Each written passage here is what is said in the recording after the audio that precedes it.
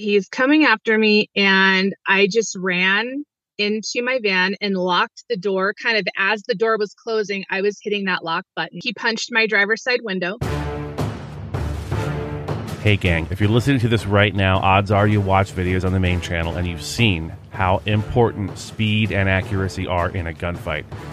That's why Active Self-Protection recommends the Range Tech Shot Timer. It's the lowest cost shot timer on the market that we're aware of, Bluetooth compatible with any Android or iOS device, more features than any other shot timer. You can store all your data on the cloud for free, native integration with PracticeScore, and a visual light-based go signal. Visit them at rangetechtimer.com and tell them your friends at the Active Self-Protection Podcast sent you. Alrighty gang, welcome back to the Active Self-Protection Podcast. I am your host, Mike Williver, and I am your favorite former Fed. With us today, a new friend of mine. Her name is Kendra Hook. She hails from originally from California. Boo! But now she lives in northern Arizona. Yay! She is a single mom of one rambunctious boy, and she is a patient care technician at a local healthcare facility. And we'll talk about that a little bit more in a moment. Kendra, thank you so much for coming on. I appreciate you. Thank you so much for having me. So she's hiding. You folks, you should know this. It's not a video podcast. You can't tell. She's hiding in her car from her kid, who is she? There's no way she could do this in the same room with that rambunctious 5-year-old. So she's hiding in the car. She has an eye on her, though, folks. It's okay.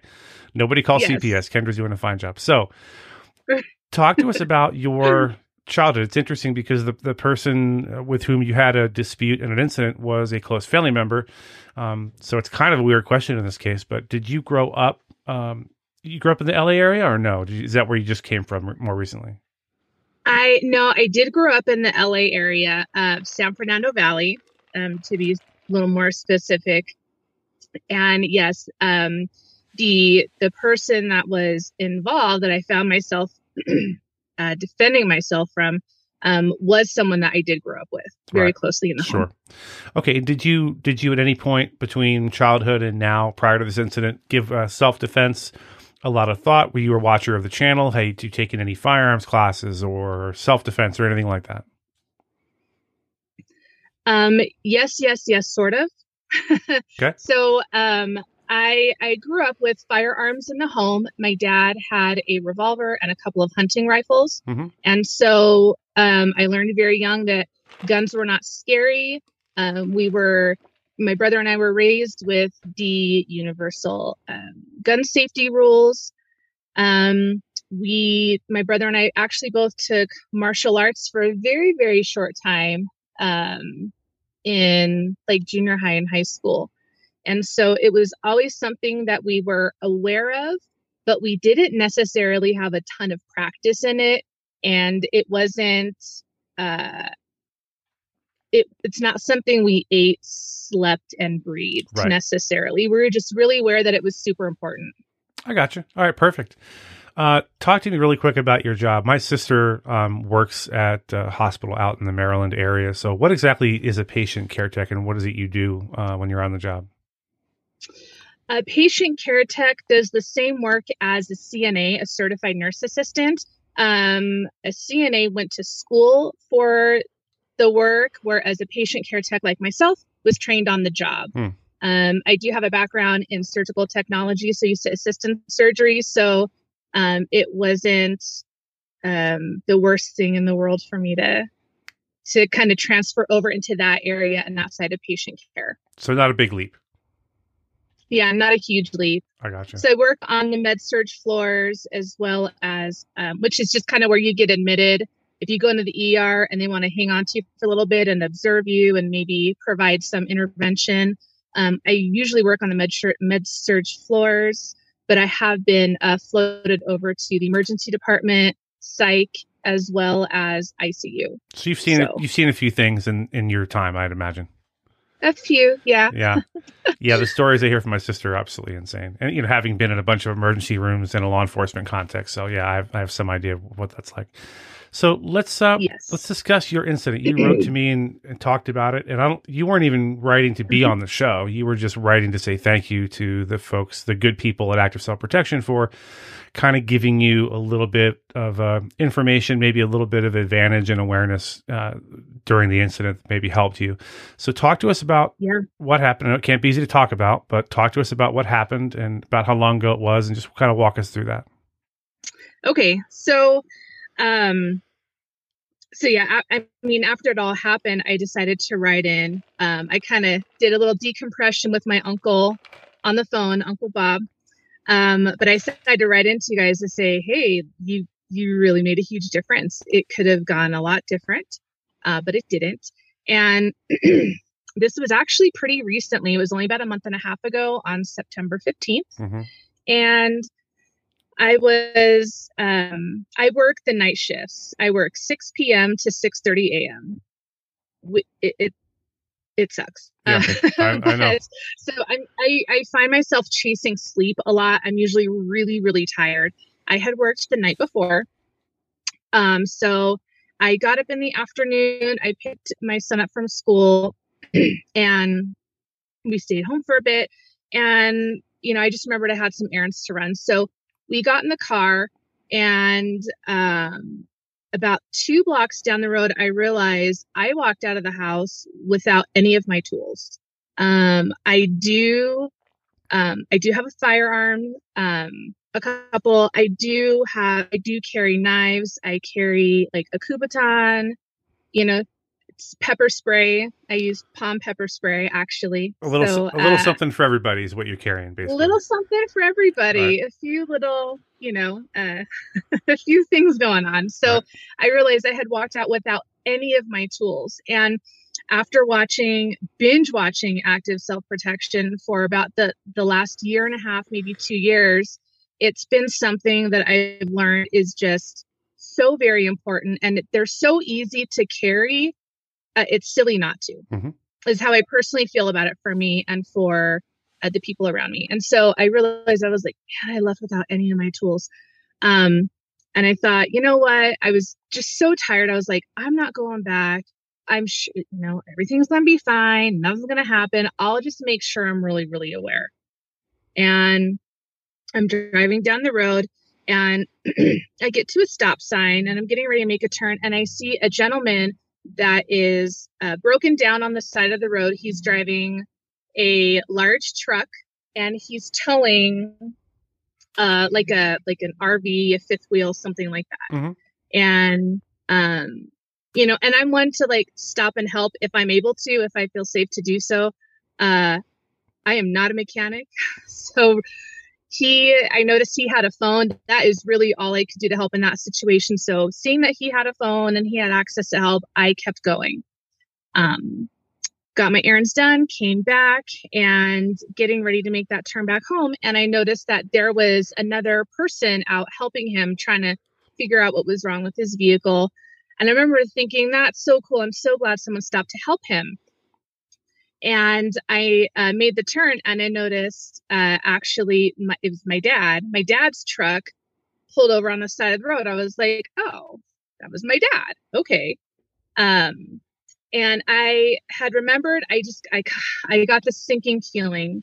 I had talked to my dad the night before on the phone. And he had been drinking very, very heavily. It was his birthday. I had called to wish him happy birthday.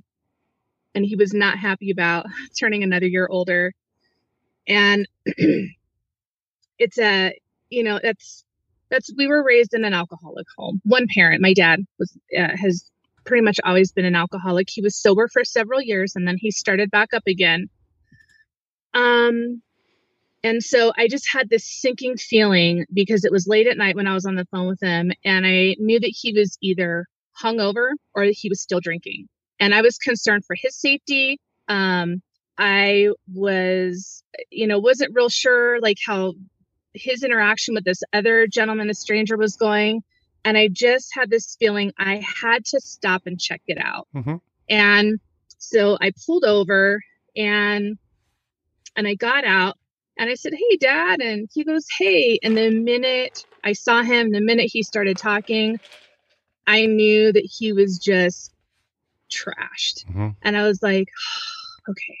And I don't, my dad and I didn't have a relationship for a long time because of his drinking.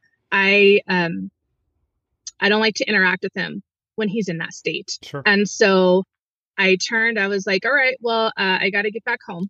And I turned and I just kind of bailed. I got out of there and I got about 2 blocks and I still had this sinking feeling, this gut feeling. It was just bad. It was just bad. And so I realized his truck was facing like he was going out, not like he was coming in. And I immediately thought, my working in the medical field, I see terrible accidents. I see all kinds of stuff. And anyone that's in any kind of, whether it's first responder or some kind of responder, we see some really terrible things. And I felt incredibly uncomfortable letting someone drive while they were under the influence, knowing they could potentially hurt themselves or others, Sure. Up to and including death. And I just went, oh, and so I turned around and I went back and my dad and this gentleman's exchange was done. And I put my arms around him, kind of like his shoulders. And I said, "Hey, have you been drinking, Dad?" He goes, "Yeah, I have." I'm like, "Okay." I was like, "Why don't you get in my van? I'll take you home." And he had his dog in the truck with him and everything. And I was like, "I'll take you and the dog home and I'll get your truck back." And immediately he got incredibly angry and he goes, "No." I went, "Ooh, okay." And, and I'm like, "Look, it's not safe for you to be driving while you're drinking. It's not safe for anyone. I'm not okay with it. You go ahead." I was like, "Look," I'm like, "Okay, where are you wanting to go?" And he was like, "Oh, I need cigarettes." I'm like, "Cool. I'll take you to get cigarettes. No problem." Mm-hmm. I'm like, "I just want you to be safe. I want everyone else to be safe. Go ahead and get in my van." And he goes, "No, I'm not going with you." And his tone instantaneously was what I remembered as a kid. And it was not, there are not happy memories there for a lot of that. Sure. So, and I was like, "Look, I'm not giving you an option. You can't be out like this. You need to get in so that I can get you home safe. This is not a discussion that we're having. I'm telling you what needs to happen right now." Mm-hmm. And then the yelling and the screaming and the cussing and the name calling started.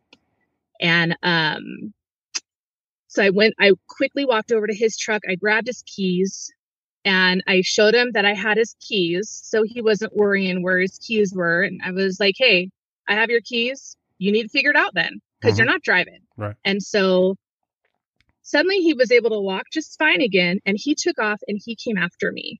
And it did surprise me. I looked back and the only way I can describe it, it's hard to say, like, because this is my dad, right? So it's hard to relay knowing so many people are going to hear this, but I do think it's important. The amount of hatred he had for me in his eyes was incredibly unnerving, and it's not something that I've ever seen before. Okay, that was going to be my next question. Has he accosted you like that before, and had he acted this specific way previously, or was this all new to you? Not this severely. Okay. I'd never seen him hate me like that before. He would, when I was little, he would square up to me and flinch just to make me flinch. He was very much into like intimidation and control.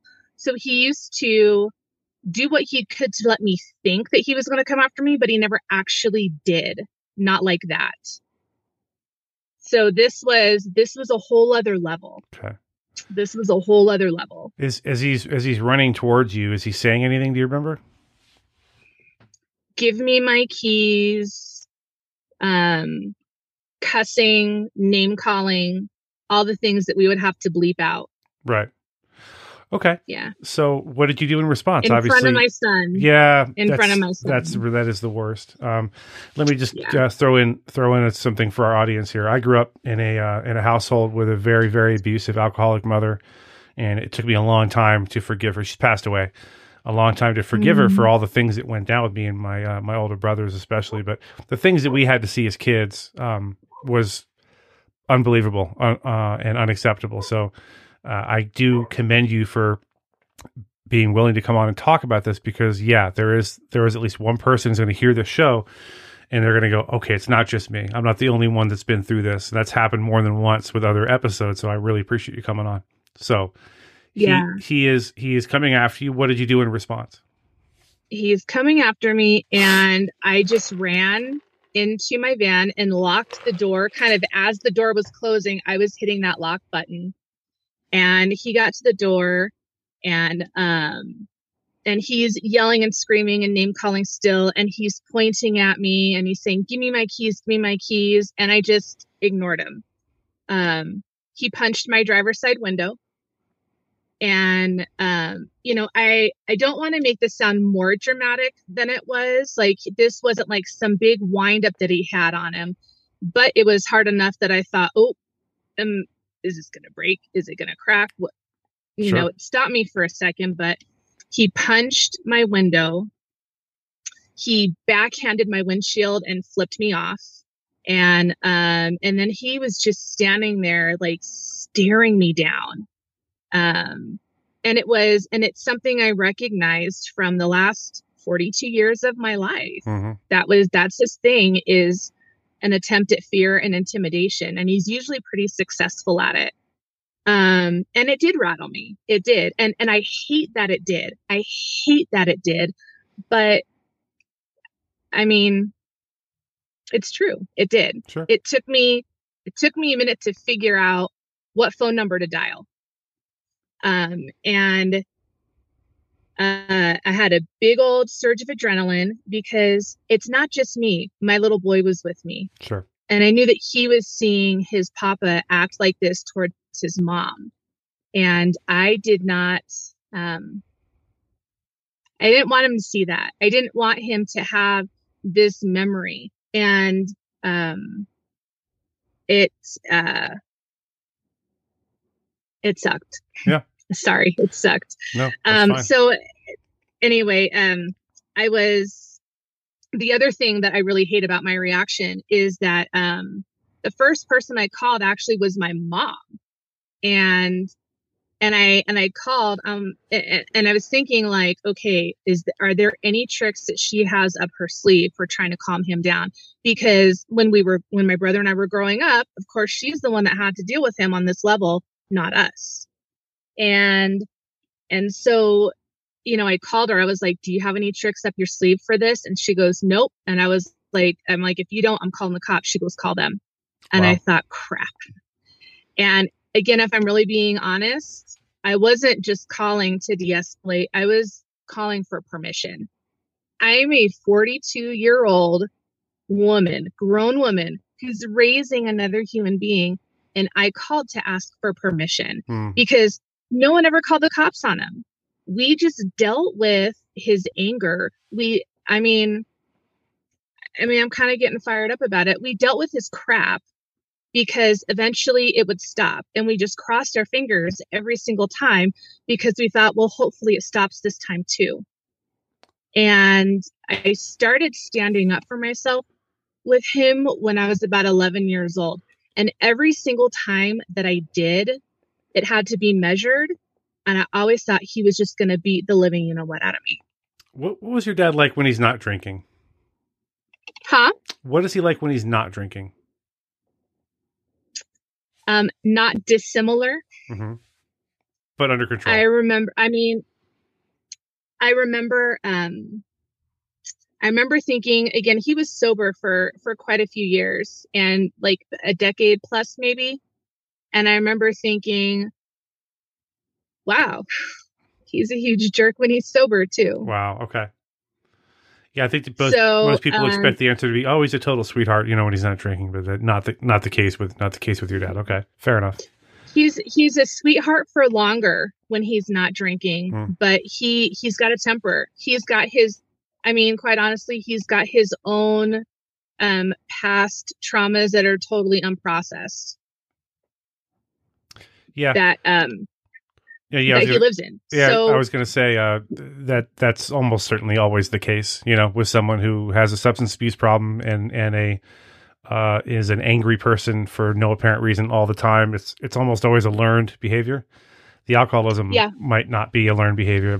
That's more likely just a genetic thing that people either have it or they don't. But the other stuff was learned. Yeah. None of that makes it okay. You know, his past trauma is his past trauma. So it doesn't make it okay for him to treat anyone that way, least of all his kids, and least of all for his little 5-year-old grandbaby to see what happens. So I want you to know that I heard everything you just said, and I want you to know that I'm proud of you, first of all, for recognizing the permission thing. That's something I realized at about your age, so for me about 10 years ago, where somebody goes, why are you asking this question, you know, about a thing? And I said, well, I don't know. They're like, you're a grown man, you know, make your own decision. So good for you for recognizing that and saying it out loud. The part that adds like another layer of awkwardness is my dad is my neighbor. He lives in the apartment right next to me. Our living room share a wall. And I'm sitting in my car outside, and he just walked out. So I had to roll up my window because obviously I have not shared with him that I'm doing this. Sure. He may eventually hear it. Who knows? So who sorry. Knows? So just there's another layer of weird. Yeah, no kidding. I didn't know that. That's unfortunate. We'll come back to that in a few minutes, I think. So it's this point in the story. He's at the window. He's yelling. He's screaming.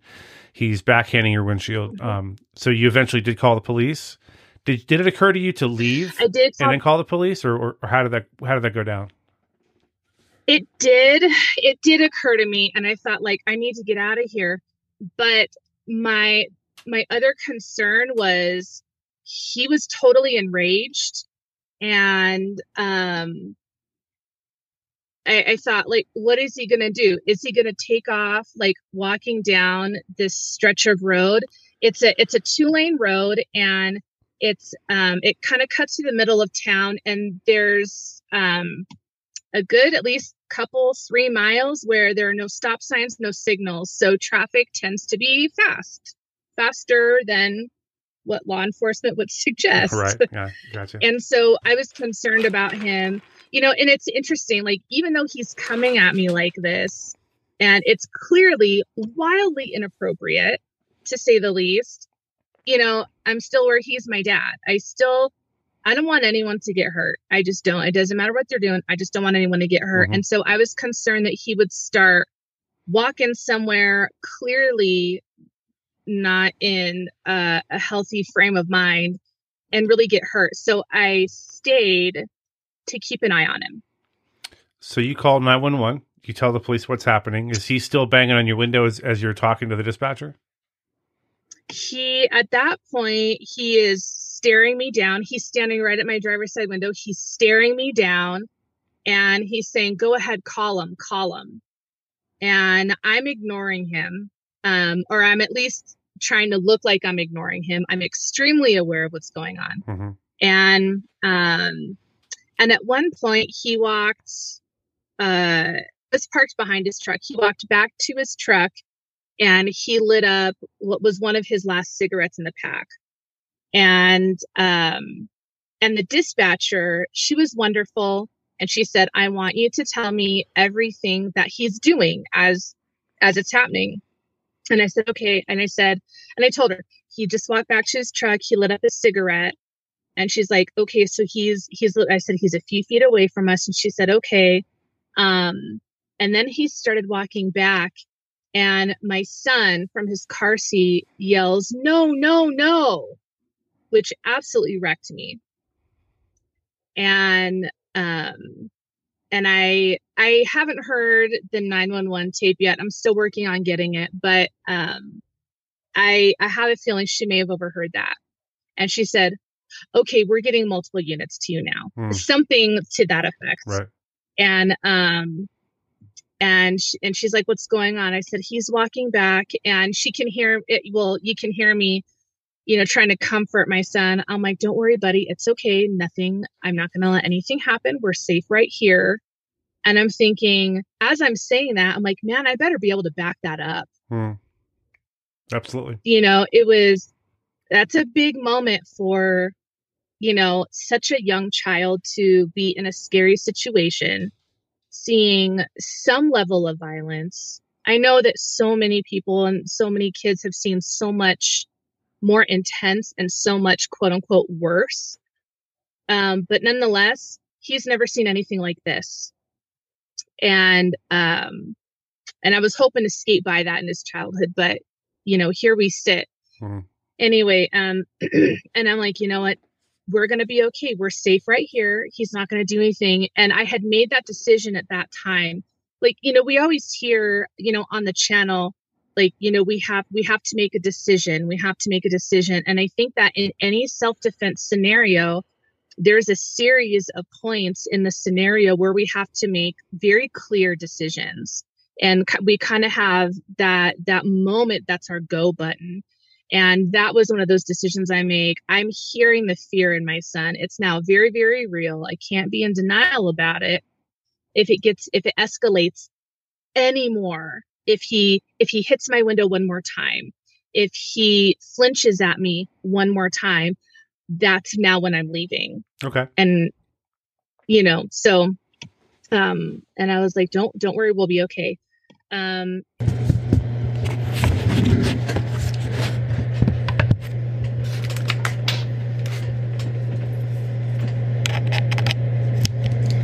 Each other until the police were there, and I made sure I waited until one officer was completely out of his car before I opened my door.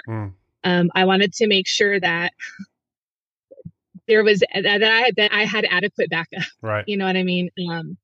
And at that point, it was 9 minutes. Wow. We're a small town, but stuff happens everywhere, and law enforcement's busy. So it was 9 minutes from the time I called 911 until the time that the units showed up. Yeah, and that's an eternity when you're under stress in a situation like that. 2 minutes is an eternity.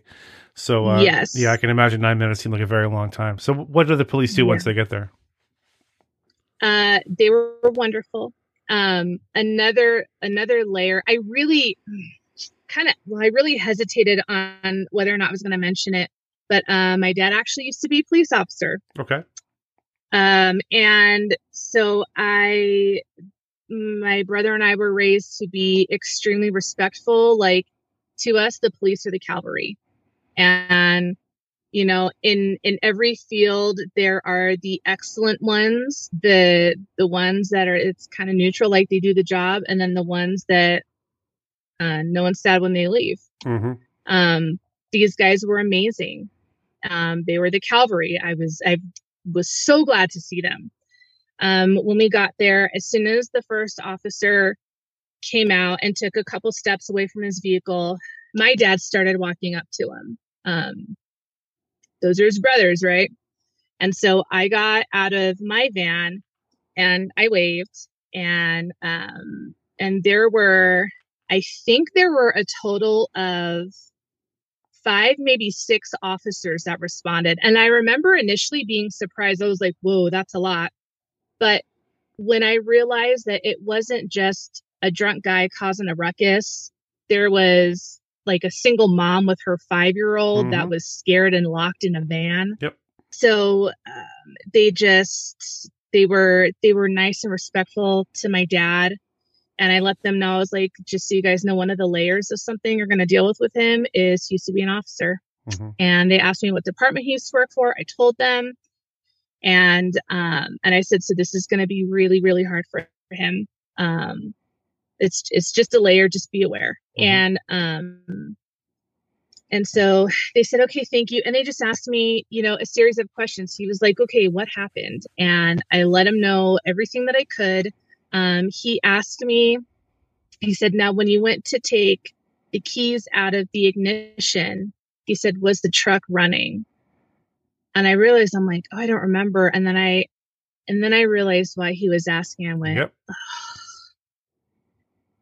Oh, okay. And he goes, And I'm like, it's okay. And I said, I didn't hear the truck running, but I had to turn the keys toward me in order to get them out of the ignition. So I'm pretty sure it was running. And for those who don't know, the officer was trying to establish one of the elements of the crime of driving under the influence of alcohol. So that's why had the truck been parked, he and her dad made a statement saying he had been driving, they'd have nothing to go on as far as arresting him for that. So that's why he asked that question. So turns out you had to turn the key back to get the key out of the ignition. Therefore, it was either running or had been running. Yes.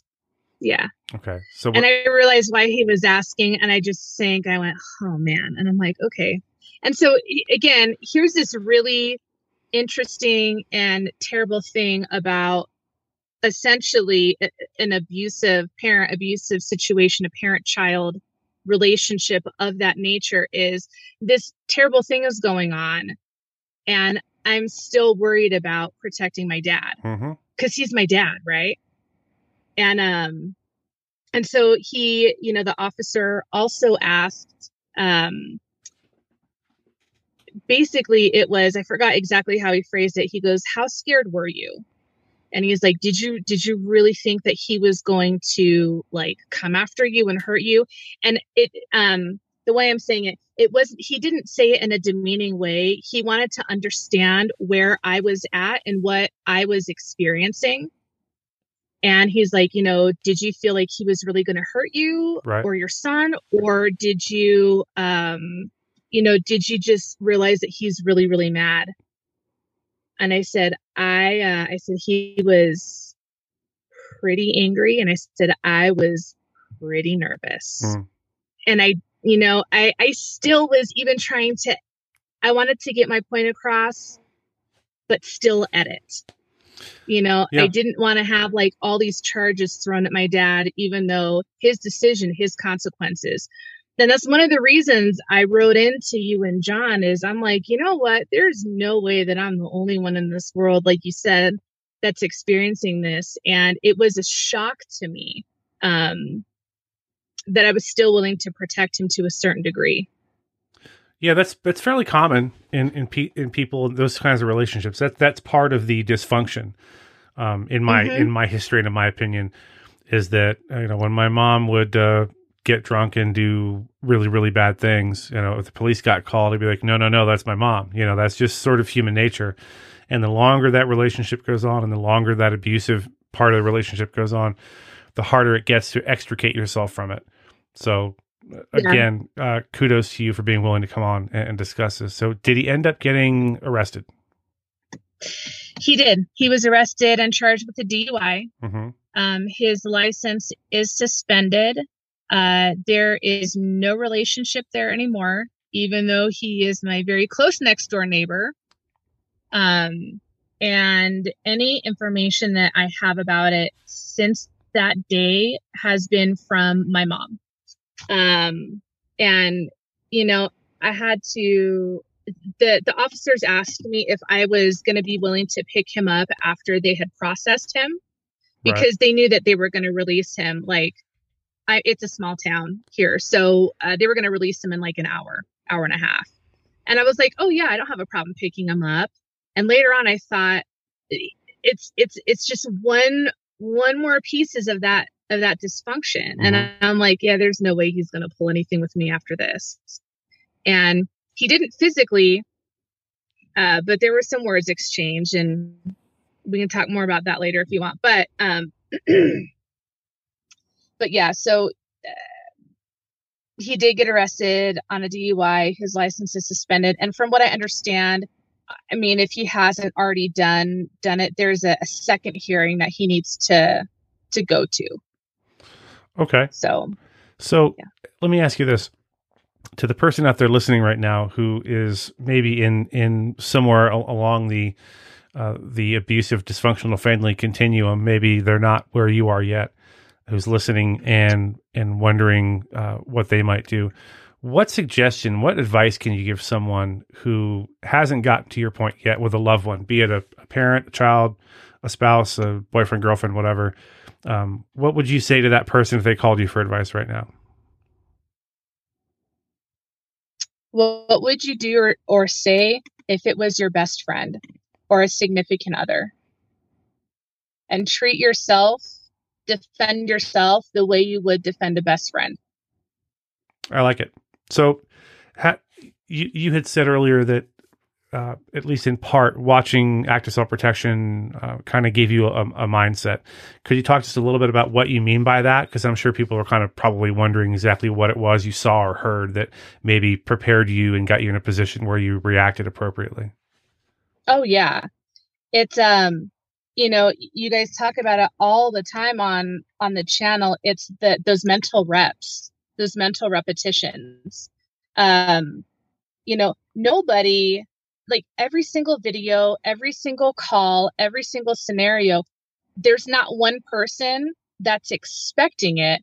Sometimes the perpetrator isn't even expecting it. Mm-hmm. I'm quite confident my dad had no knowledge, no intention of coming at me like he was going to beat the living out of me in the middle of the street in front of my son. Mm-hmm. When he woke up that morning. Sometimes people do plan these things. I don't think that happened. Right. But the defender on each of these scenarios that you guys analyze and break down so well for us, none of them know that it's going to happen in that moment. Like you guys said, the bad guy, the planner, the whatever, he or she gets to say. They set the date and the time. Mm-hmm. We don't. Right. And so seeing that theme replay over and over, like I said, I binge watch you guys like crazy. I'm a single mom. I don't have ample time to run out and take a ton of self-defense classes. So I rely heavily on those mental reps and, we've heard a lot of people say that it sounds really paranoid. I think it's a type of preparedness going through life, going through daily life. What would I do if? What would I do when? If this, if this, then what? Yeah, if this, then what? And going a step further, what are the contingencies? My plan might be this, but what if I can't access my firearm? What if I can't get to my knife in time? Right. What if someone goes to my child first? Guess what? I'm not going for a weapon. I'm going for my kid. And then I'm going to have to figure out what I'm going to do on the fly. So that's, those are the contingencies to plan for.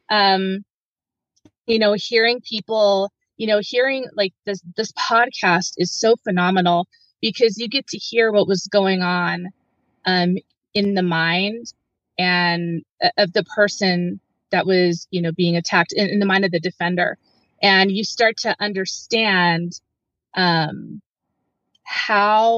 the human brain works and how different people and different personalities, is it happening when someone is exhausted and having just gotten off of a night shift a few hours before? Is it happening late at night when someone's waking up at 3 o'clock in the morning, someone beating down their door? Mm-hmm. Are they wide awake? Are they bright-eyed and bushy-tailed? Have they just had a cup of coffee? And you get to have all these scenarios and take in all these mental reps and just hearing different people's stories.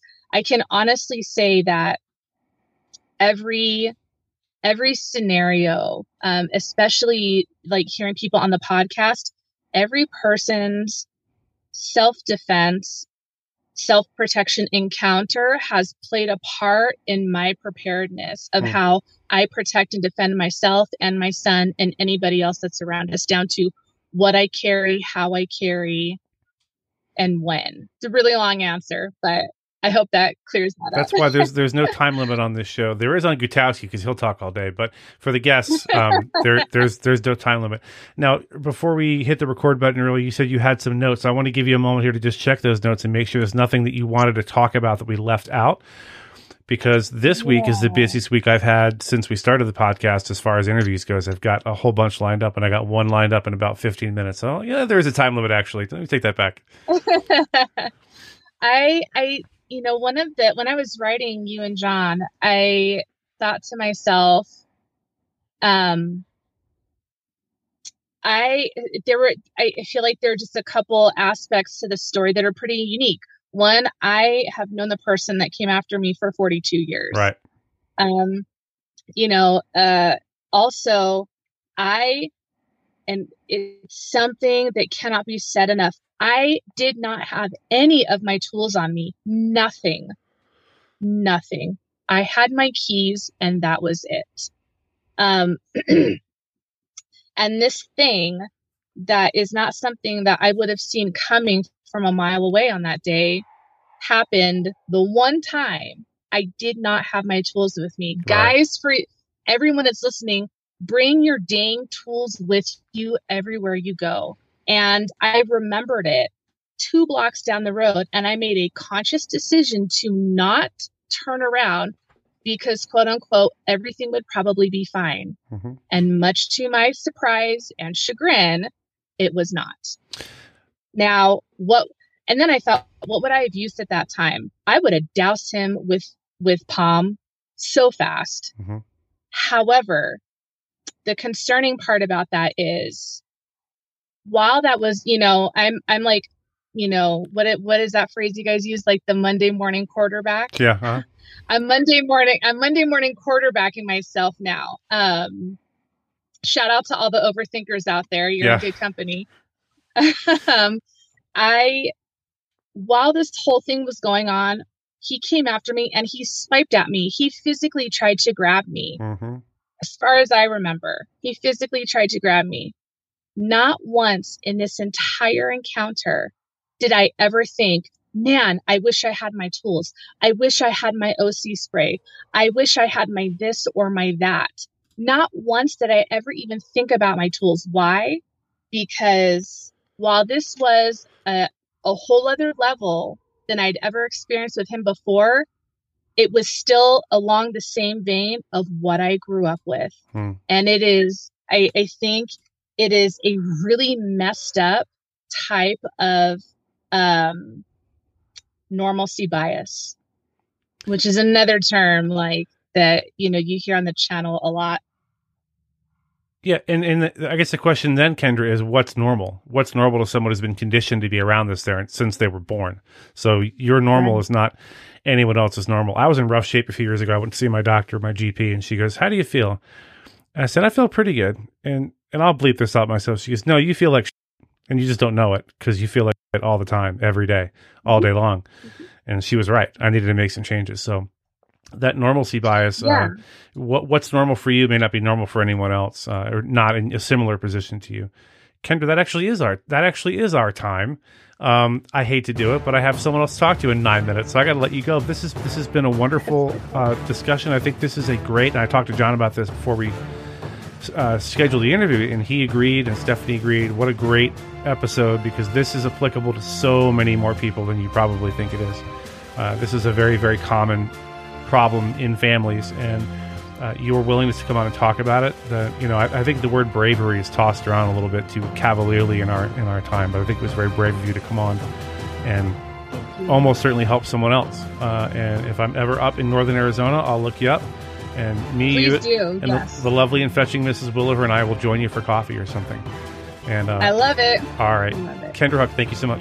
Okay, gang, the main interview is over, and you know what that means. It's time once again for the Gutowski Files, starring Stephen Gutowski. He is the founder of TheReload.com and the host of the weekly Reload podcast, which you can find on all your finer podcast outlets and on YouTube. If you go to the YouTube channel, you subscribe to that, where you get full shows and you get snippets, so you can just look at, browse around and see what's interests you, and then check that out too. Stephen, welcome. Hey, thanks for having me. So you are from the Philadelphia area originally, and as of the recording of this, your Phillies are going into Game 3 tonight, or no, tomorrow? Yeah, no. Yeah. Game 3, and your Eagles are undefeated. And as a native of Washington D.C., I'm not happy about that, but I'm happy for you, my friend. Thank you. Yeah, it's a great time to be a Philly fan. I'll say that much.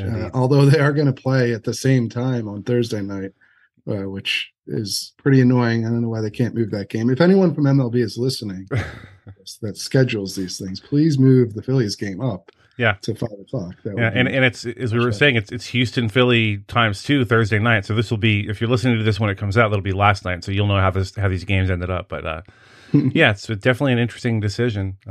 This week we are discussing the NRA's funding of $1.1 million in campaign ads in several swing states. This comes on the heels of last week's sit down with Stephen, where we talked about Everytown and their push into some state races and issues other than gun control. So I wonder if these two are related, but I'll let you talk about that, Stephen. What are your thoughts?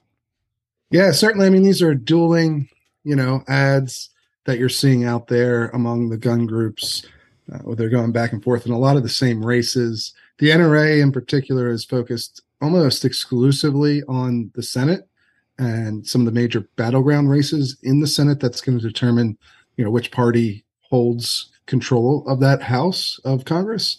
And they're spending in 6 different races: Wisconsin, Pennsylvania, Nevada, North Carolina, Georgia, and Arizona, where you are out there in Arizona. Mm-hmm. And so that's where they're really focused a lot of their money. And the NRA's strategy has also been a bit different from the gun control groups in a couple of ways. They're both spending a lot of money. The NRA is still outpacing the gun control groups. Everytown, Giffords, and Brady combined is still a little bit less than what the NRA is spending.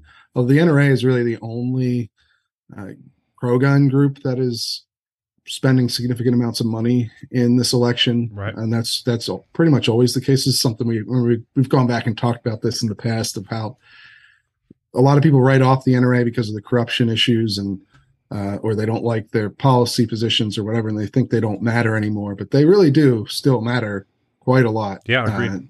On the pro-gun side of things, they're really the only ones spending big money in elections. NSSF, the industry's trade group, the National Shooting Sports Foundation, they spend money, but they've raised about $800,000 this cycle, whereas the NRA is at $17 million. Mm-hmm. So that gives you a good idea. And NSSF is really the next biggest group on the pro-gun side.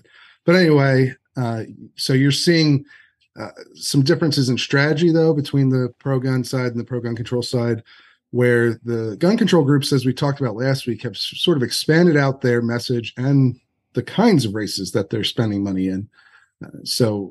To really go into areas that aren't even gun related necessarily, those state secretary races we talked about last time, have really nothing to do with gun policy in particular. And they also have expanded their messaging to include, in a lot of cases, abortion, which they argue is connected to guns in some way, but is really is sort of this intersectional approach to the campaign season. Whereas the NRA has stayed much more focused on gun policy. They have incorporated a crime message into a lot of their ads. They've been doing that for a long time, right? Although usually it's more directly related to gun ownership, talking about how people could be a victim of crimes if they aren't armed. Whereas I think this election, it's a little bit more on the problem of crime generally, mm-hmm. and then combining that with guns, so it's a little bit less connected directly. People should judge for themselves. You should go watch. You can watch the ads. We have them.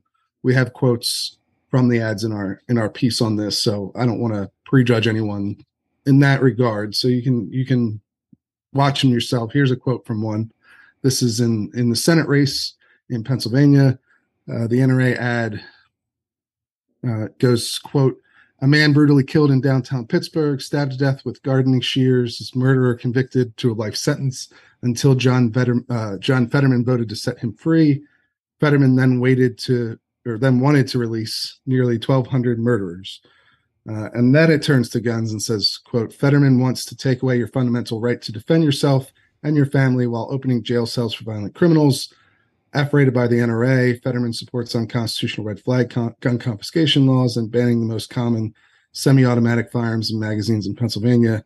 That's why Pennsylvania gun owners support Dr. Oz."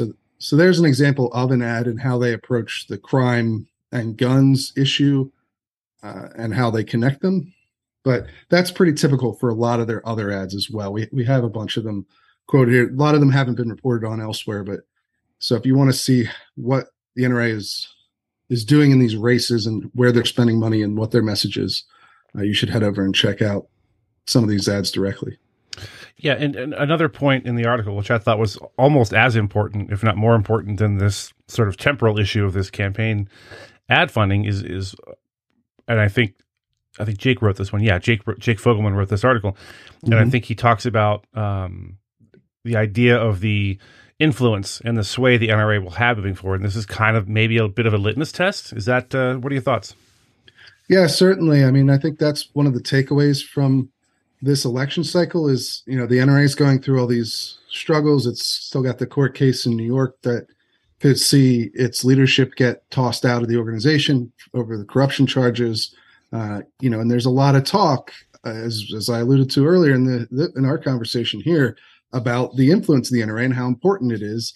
And if they want to maintain that level of influence they've had in previous decades, they're going to have to show people that they can still influence elections, that they can still spend money and get candidates elected or defeat their opponents. So how this election turns out, how these races are perceived to have been affected by the NRA's efforts will matter a lot for the organization going forward, right? I think it's high stakes for them. They have to perform well in this election, or it's another negative mark in a series that's happened over the last several years. Yeah, I've gotten some offline comments of people that have listened to the podcast and to this segment, and I think people get the impression that we're just here hurling stones at the NRA all the time. Well, the fact is, as we alluded to earlier, if the NRA goes away, if the NRA ceases to be as influential and large as it is, that's a real problem for the supporters of the Second Amendment, because there's no other organization that goes anywhere near its size or its influence and its history. So we don't want the NRA to fail. We would like to see some changes, especially at the top of the NRA. And we talked about that in previous episodes, how hard it is to end up in the position where you could become the next Wayne LaPierre. It's almost impossible, right? Yeah, I mean, look, this is just about talking about the reality of where the NRA is at. I don't think it helps anyone to sugarcoat this stuff, right, or to pretend like it's not happening, or to pretend like the NRA is doing great right now, because they're not. And, so this is an important test for them. At the same time, I don't think it's sensible to go out and pretend that they are completely, lost and have no influence or don't matter or wouldn't matter if they went away tomorrow. Like, none of that is true either. Right. The organization is still by far the largest in the country dealing with guns by any measure. And, as much as you can look at some of the other pro-gun groups and say they've grown or their influence has increased, and there's all these attempts to fill this vacuum created by the shrinking of the NRA, none of them come close to matching the size or funding or influence of the NRA. It's just the NRA has its fingers in every level of guns policy across this country, whether it's the legal front, the political front, training, or the training front. Yeah.